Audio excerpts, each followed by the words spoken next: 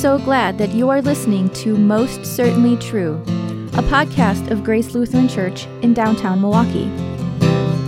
This spring, we are discussing the book Grace Abounds, and even more than that, rejoicing in the abounding grace and love that our God has shown to us in Jesus, and that He reveals to us in His Word.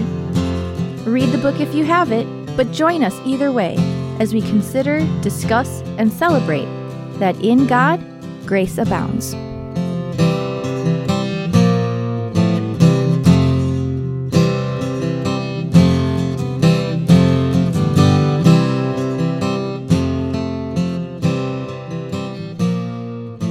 Hey everyone, thanks for checking us out again. Another episode of Most Certainly True podcast from Grace Lutheran Church. I'm Pastor Brian Hockman, and with me is Pastor Jim Hebner. Hello, podcast people. Glad to be here again, chatting with my pastor buddy, enjoying a nice day. Pastor Hebner, how are you doing today? Really good, I think. I get up early to do a bunch of stuff. I had some other phone conference meetings to do and other email checkups, and ready for the rest of the day. Yeah. How about you? Is this typical March weather in Wisconsin? I don't remember what Yeah, March is like. Yeah, you haven't been around Wisconsin with all your years in Alaska during March, maybe, but I would say, I think this week is like 40s. Okay. So we're okay to put on the podcast where we are in time and space, so March in Sure. Wisconsin, right? Sure. They know that we recorded at some point in Yeah, time in history, right? That's right. I had This is now time-stamped. I had to close the that's true. The date is on the post too. I had to close the shade because the sun is peering into this side of the building. Low enough in the sky. Although when I visited Alaska a couple times, I remember hanging around, this was like, end of October, November, and I was already just, amazed by, you get to noon and the sun is just like over the shadows are angled across the street. Even at noon in the middle of the day, the sun doesn't get that very high in the sky, is my point. It's lower here, obviously, as we're improving towards spring, but man. In the heart of like December 23rd is the equinox there. Yeah. The first time that the sun would actually shine on a person, assuming there were no clouds, if you were walking on the property at peace, was on the way home from church at about 12:15. That's when the sun because there was a mountain directly to the south. So it would get light around like 10 or 10:15, but it would take 2 hours for the sun to rise over the mountain. So that you could actually get sunshine on the... Yep, and then the same thing from our vantage point anyways. It would set behind the same mountain somewhere around 2 or 2:30. Yeah. So it was always, but March was one of my favorite months because the light was coming back. People were you start to get the energy again, coming out of hibernation. That's probably true in Wisconsin. We have a lot of winter activities, which is fun. Yeah. And people are out and about and doing. We have more light than obviously Alaska, but yeah, March is. I can recall it was a number of years ago, but there was a time I remember because my father was born in the month of March, and his birthday. There was 75 degrees, so it can happen, But then there's also the famous stories people talk about March snowstorms, and right. So you never know. It definitely feels like spring today. Yeah. So even though I'm very excited because of a winter activity that's going on in Alaska this weekend, the Iditarod is That's starting. a big thing that you really enjoyed, right? I love the Iditarod. I'm super excited to. Nobody knows on podcasts what Iditarod is. You have to translate that to bring some of that culture to our Midwestern. You have to audience. describe what it is. It's now you mentioned the term. It's a dog race. Oh, I think it's a dog sled race that starts every March. There's a 2-week festival called Fur Rendezvous, and then it ends with the ceremonial start of the Iditarod. They pull in snow onto 4th Avenue in Anchorage, and they parade or run the ceremonial start to the race on that Saturday through the streets of Anchorage. And then the next day is the official start out in a city called Willow. And then they go from there out Willow through the parts of Alaska that have no roads and no cities, just little villages, and it goes up to Nome. Yeah. So that's always an exciting thing. How long does it actually take them to run that with those dog sleds? Yeah, so... is this a week, a month, a day? It's usually about 10 days. 10 days you have to be... Usually about 10 days. I think the record is 8. It all depends on what the weather is doing and how fast the leaders are going. And kind of pace yourself off of some of the other racers as well. Huh. There was one year I remember where they were all within like a couple 100 miles of the end, and then this giant snowstorm came in. Oh. And they all kind of just hunkered down in one of the checkpoints, and then it was sort of everyone looking around. Who's going? Are you going to go? Are you going to go? So Interesting. actually made it a sprint at the end. Usually by the time you get there, the person who's the leader is so far ahead that he or she can kind of take his time. Sure. Yeah. But sometimes the storms do that. One year the leader got lost because of Oh. a storm, ended up off path and Oops. had to come back. They were surprised at the next checkpoint when it wasn't the leader who rolled in first, and they said, "Did you pass him?" Nobody's Said, seen him. "No." Yeah. Oops. Like, or her. uh-oh. Yeah. What happened to her? Yeah. Right. So I did her odds exciting. Yeah. And How about looking that? forward to tracking it from afar. Yeah. Yeah. So That's good. So we should talk about this. We're chapter 6 already. Can you imagine that? we are in chapter 17 6. chapters in this book called Grace Abounds. We're at chapter 6, God's creating activity. Yeah. Furthering our discussion in the theology section, the study of God. Yep.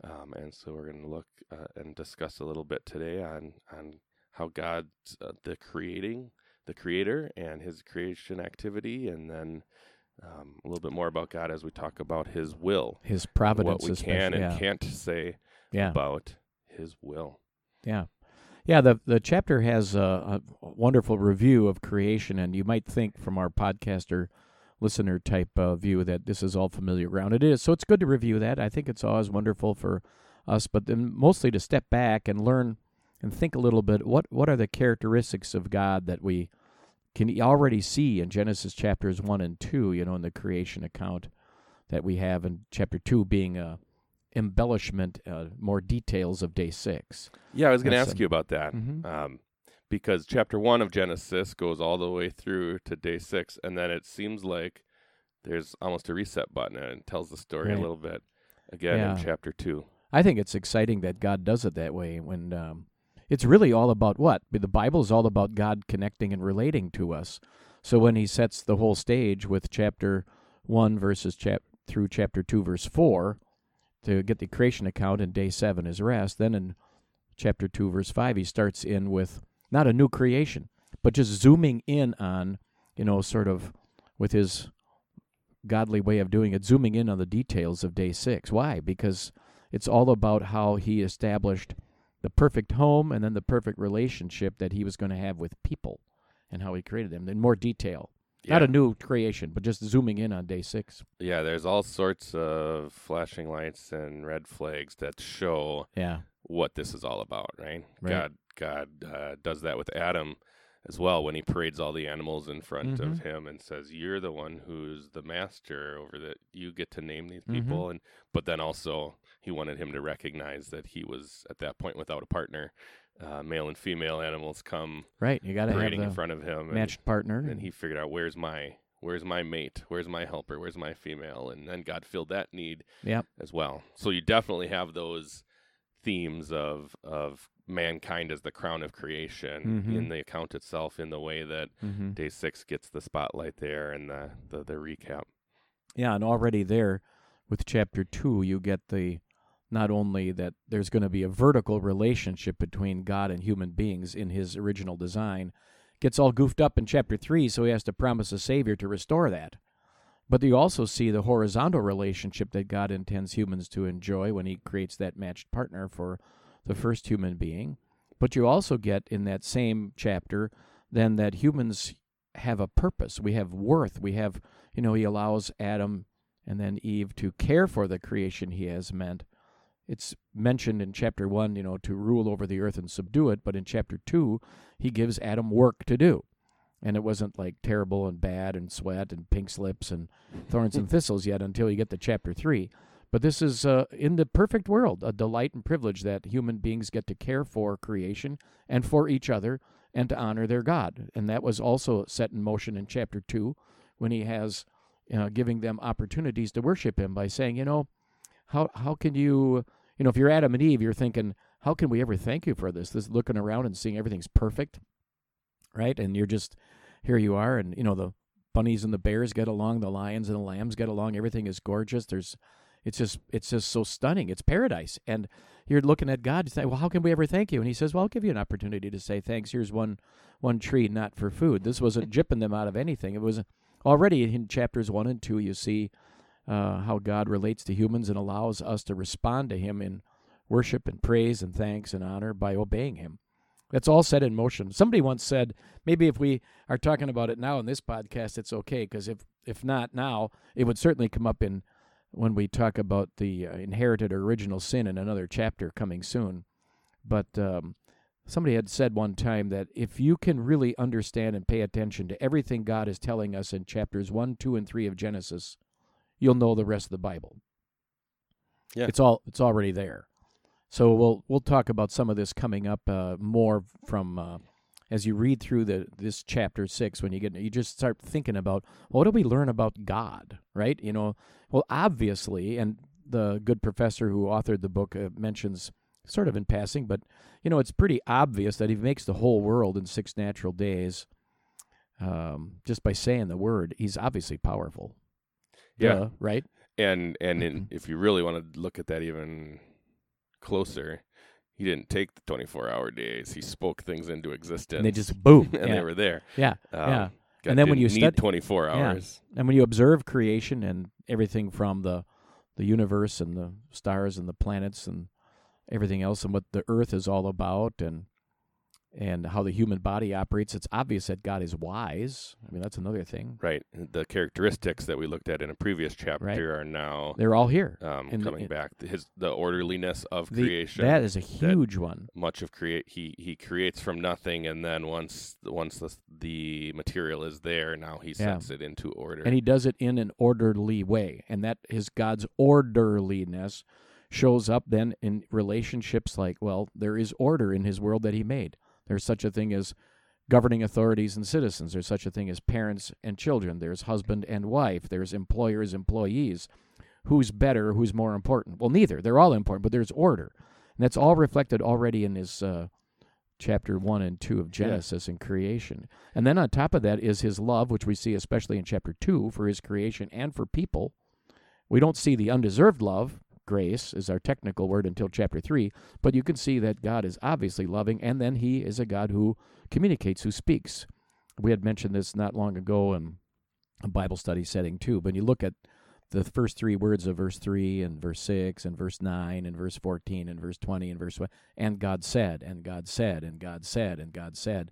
He's a God who wants to communicate. He does through this whole Holy Scripture. Right. He communicates things into existence. He communicates, and he walks with Adam in the garden. Yeah. And then even so much his desire for the message, for the communication that that's a name that his own son takes on as the Word becomes flesh. Yeah, right. The Gospel of John. So it's obviously with the John's reference that you just mentioned in John chapter 1 that starts out in the beginning was the Word. It's the same language as in the beginning God created, and then you have God said, God said, God said, and he's called the Word. He's obviously the second person of the Trinity involved in creation, as is the Holy Spirit hovering over the waters. Right. It's a Trinitarian thing. Right. I love the parallels that the creation account gives us. So God creates this paradise, and then sin destroys it. But then you look at the rest of Scripture, and it's about the restoration. The Messiah comes to restore that paradise. And look in Revelation, what is heaven? It's the place where paradise is restored. Yeah. You had mentioned the primary aspect of creation is God's relationship with people, and I love that even there in Genesis chapter 3, the first gospel promise is really a promise that says, "I'm going to restore the relationship. That's what I'm going to put the hostility back between people and Satan, right? And I'm going to put the love and harmony back between where I want it to be, back between God and people." Really, what is the story? I mean, the story is that Satan has destroyed that beautiful relationship God intended, and then the Bible unfolds the whole story of how he's going to undo the damage that Satan had brought into the world and send his son to defeat Satan so that we can have that restored relation. I mean, that's really the beautiful connection. And it's all there already in the first 3 chapters. So we're a little bit diverse from what the chapter in Grace Abounds is about, but because it's talking about creation in this chapter, it's kind of a fun thing to think back and look at that from fresh eyes, even though we might know the creation account quite well.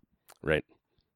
We've got the fall into sin coming up in the next section, anthropology, where it's the study of man, who God's made us to be, and the fall into sin comes into there. I have a question for you. Professor Deutschlander brought up, he mentioned that we don't have a distinct answer in Scripture about the creation of angels.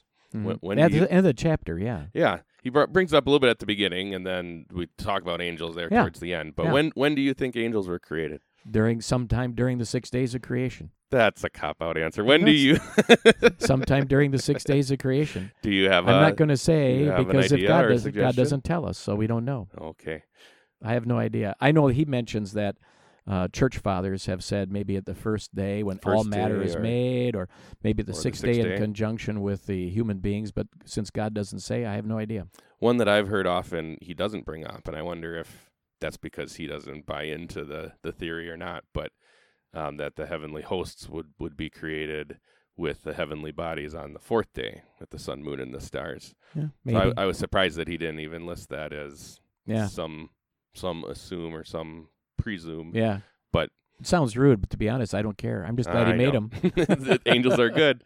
It's good that we have them, right? Well, now that we're on that topic, though, I was interested to see that when he gets to the end of the chapter and finally starts talking about angels, he does make the emphasis, and that's something for our podcast listeners and the readers of the book who are curious about this, that you can't really have the subject of angels discussed without talking about the evil angels. Right. They have to be both discussed because that's what the Bible presents. God does make it very clear. Not here in Genesis 1-3, how the evil angels came about. That's just referred to much later in 2 Peter chapter 2, that they had rebelled against God. It's basically some of these spirit beings he designed who go into the throne room of God, look him in the eye and say, okay, your time's up, we're taking over, we're going to be God. Well, no, that's not going to happen. Not the way this works. Right. So that was interesting, I thought, the way he wrapped up how evil angels not just came about, what they do and the danger of and how they functioned, because that fell in nicely at the end of the chapter after his chapter's discussion on the providence of God. Right. I appreciate one more thing about angels, and then we'll go to providence. I appreciated the just multitude Don't have to be in a hurry of scripture references that he's got there. You could take those couple pages on angels and open up your Bible to all of those references and find out that actually God talks about angels quite a bit. It's not just Psalm 91, the passage that many of us learned in catechism class or Bible history class. God talks about angels a lot, and we can glean a lot of understanding about these created beings that God makes, why and how they function and how they're a blessing to us. I'm probably going to do that. Probably going to get a chance to open that up and review. And I encourage our listeners to grow in that way as well. Can't leave that whole discussion without the reference we're talking about angels and the evil angels, good angels, whatever, without, the dangerous part of people being so deluded that they're actually going to be so fascinated by the evil angels that they're going to want to pursue or even get real excited about things that God has really not revealed in His Scripture. We don't have every detail about what is hidden from us in the spirit world.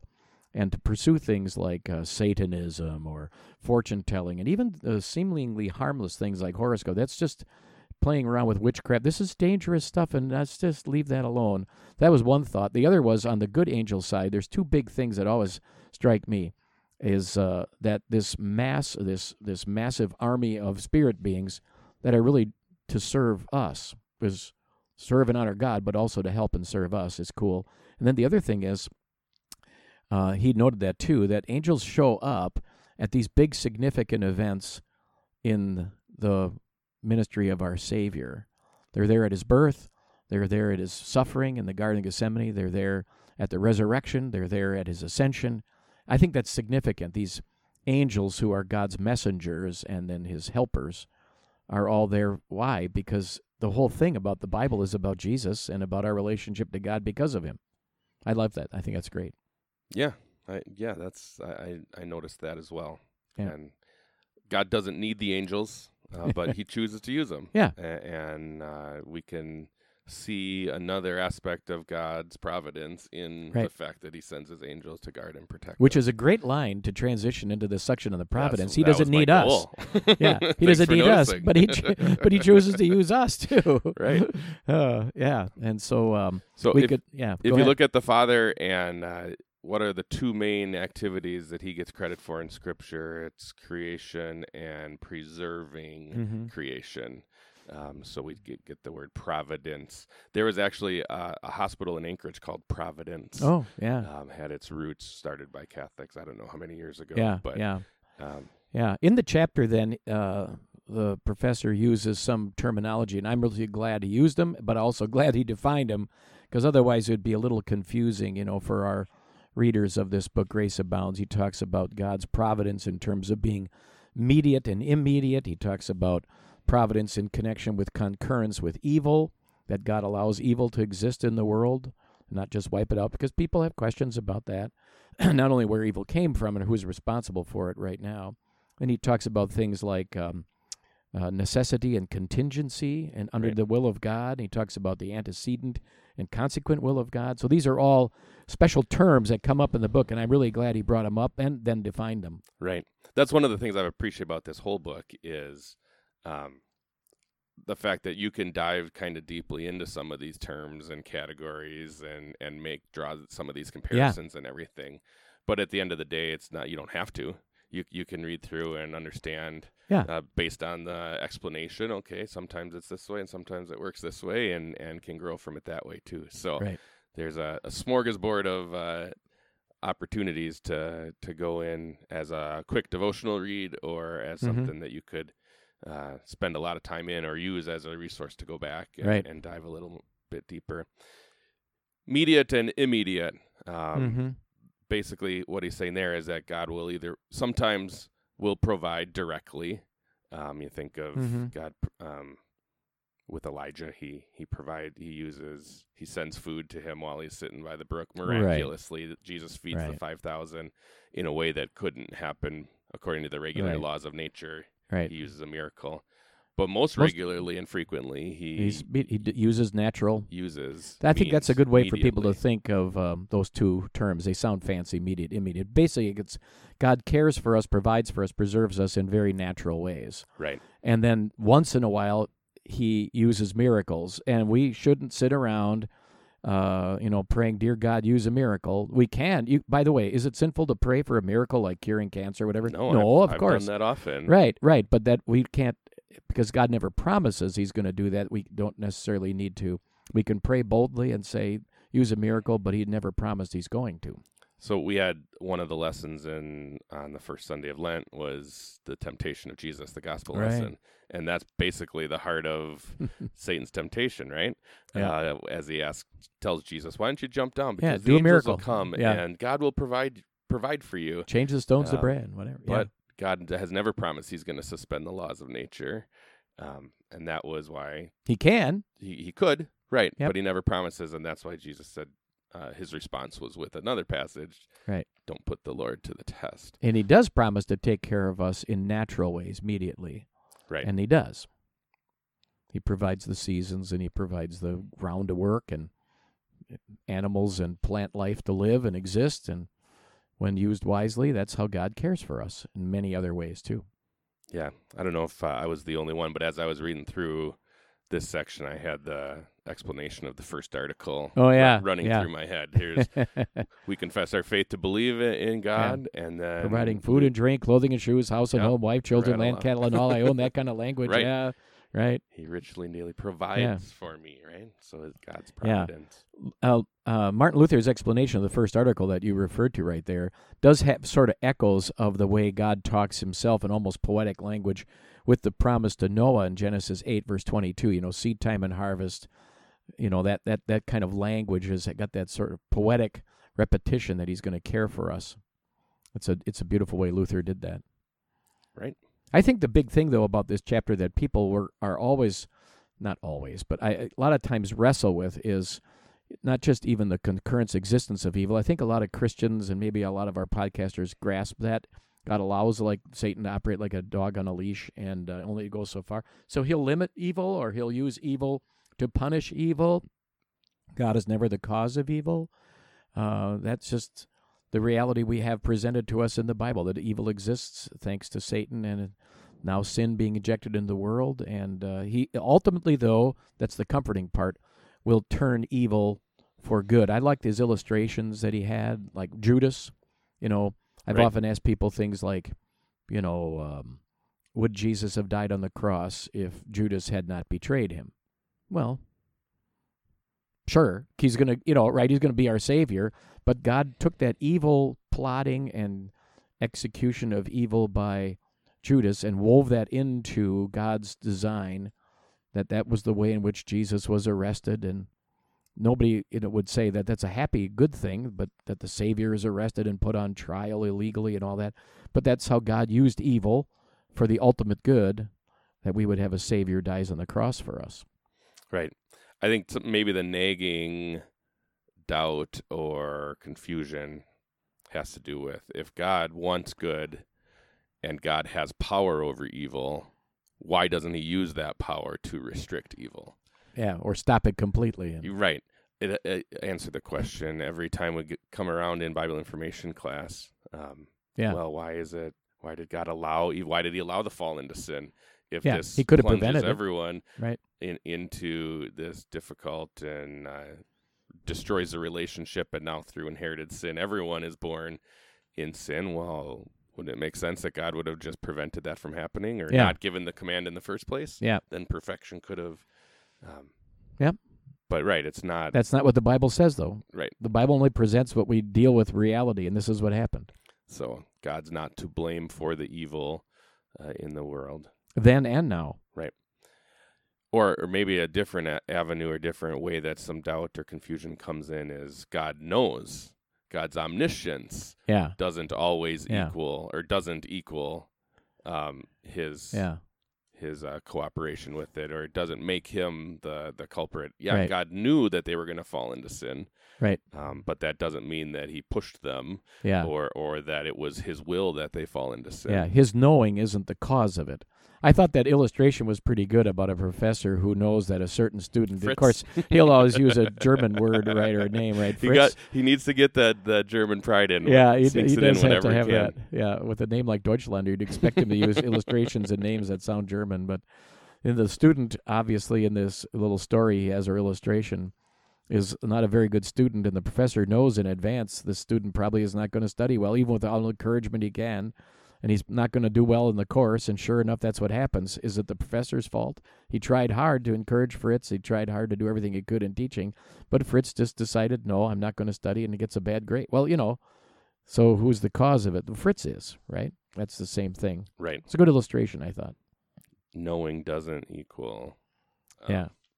Doesn't mean that it's your fault. Right. Then he gets a little bit into the antecedent and consequent Yeah. will, which, again, we're getting into some terms that won't be on the test at the end.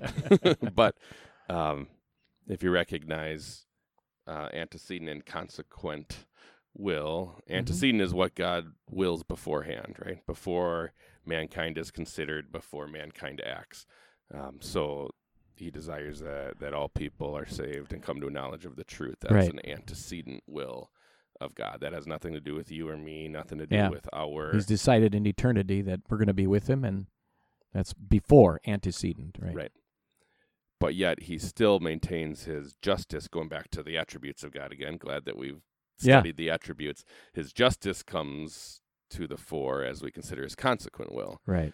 Just because God wants everyone to be saved doesn't mean that everyone gets a get-out-of-jail-free card or a free pass, or now all of a sudden sin doesn't matter. There still is God's justice where he will punish people for their unbelief. I think overall in this chunk on providence and the different kinds of things underneath that, where he talk about from the antecedent consequent will, or earlier when he's talking about necessity and contingency and stuff like that, it's all related to the subject that really, I think, makes people scratch their heads about the will of God. Right. And I think he did a very nice job in this chapter bringing out that the danger is to fall on one side of the path into a ditch or the other side. On the one side is fatalism, determinism, you can use another word like that, and there have been people plenty in the world who fall on that side. Well, God's played this all out in advance, and he's got it all in mind, and it's all determined. I got nothing. I'm just going to give up. It's going to matter. Right? It doesn't matter what I do or what I think or say. It's this. And the other side of the ditch is the arrogance to think that our decisions on our will and desires are equal to God's.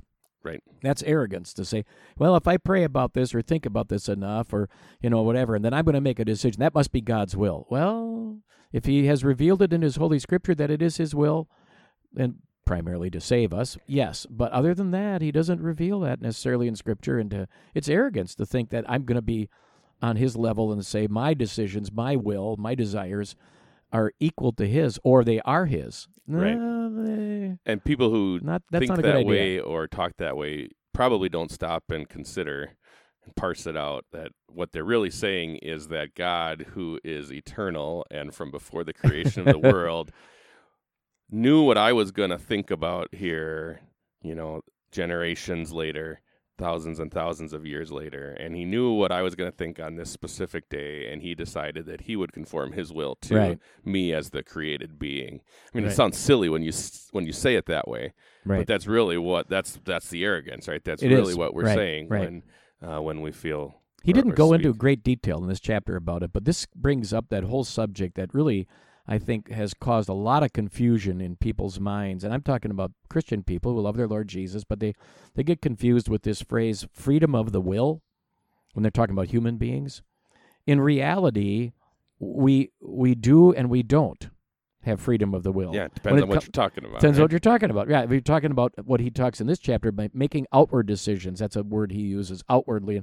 Earthly decisions on if I'm going to go to this store or that store, or if I'm going to marry this person or that person. These are things where God gives us freedom as human beings, which is really, when you think about it, a complete and high honor. How are we going to use his creation? What decisions we are going to make to earn a living, to reflect our care and glory and honor to him, and to love and serve other people. We have a lot of latitude and a lot of freedom that God isn't going to prescribe in the Bible. He gives us that kind of outward freedom. But when it comes to connecting with him, then we don't have a free will. We have a bound will. We're born with a sinful nature. We don't even have any. We're bound by sin with Satan and heading the wrong direction away from until he turns us around with creating faith in our hearts and creates that desire to love and thank him. Yeah, if we're talking conversion, how does a person go from being an unbeliever to being a believer? Yeah. That's not my choice. God doesn't say, here, you can either continue in unbelief, or if you choose, you can become a believer. No. The only thing I can do of my own accord and in my own strength is to continue on the path of unbelief. and into hell, right. It's God's will, and it's God's working that turns my life around, converts me, and plants the seed of faith. I thought he did heart. a good job without using that technical phrase, freedom of the will, but sorting it out very clearly in the chapter that when it comes to our connection with God, the initial connection, that's totally God's doing. Not our will, our desire, but that's his. And then when it comes to living in this world in thanks and giving him honor, we have a lot of freedom, which I think is great. So we have no freedom to connect with God to start with, and we have a lot of freedom once we're connected to him and live in this world. It's just, and even unbelievers actually who don't have no relationship with God, human beings are honored by God, I think, and given this, the way to say that is, honored, to use their human reason and make decisions. It's, I think, a beautiful gift from God. Right. So this is going to be a fun chapter if people are already reading it or finish up reading, and to explore, to think about the will of God and how that fits with our decisions and freedom in life. And I think the bottom line is really cool that he had in the whole chapter, the little theme that ran through it is, there are some things that we can know and some things that we aren't going to know. And that's just okay. Right. Trust God. And if you want to know something, look in his holy word, and then if he gives you answers or describes what he's like or how he operates, good. You thank God for that and praise him for that, and just be glad your sins are forgiven and you're going to heaven. If there's things he doesn't talk about, well, fine. Leave them in the hands of God and just rejoice. Yeah. You can know what you can know about God, and we don't have to spend time agonizing about Right. what we can't know. And in fact, when we try to fill in those blanks or try to tell God, hey, here's how these two things could fit together, we inevitably end up in a place that takes us away from what Right. Scripture has truly said. The revealed will is Scriptures, as you just said. And we know that when we are working with the Word of God and the Holy Scriptures, which the chapter is indicating this is what we always want to do, then we know this is most certainly true. Thanks for listening. We'd love to share more about God's love with you. Check us out at www.gracedowntown.org. There, you'll find worship times, our pastor's contact info, and a lot about our ministry in and to downtown Milwaukee. We hope to connect you to the grace of God again sometime soon.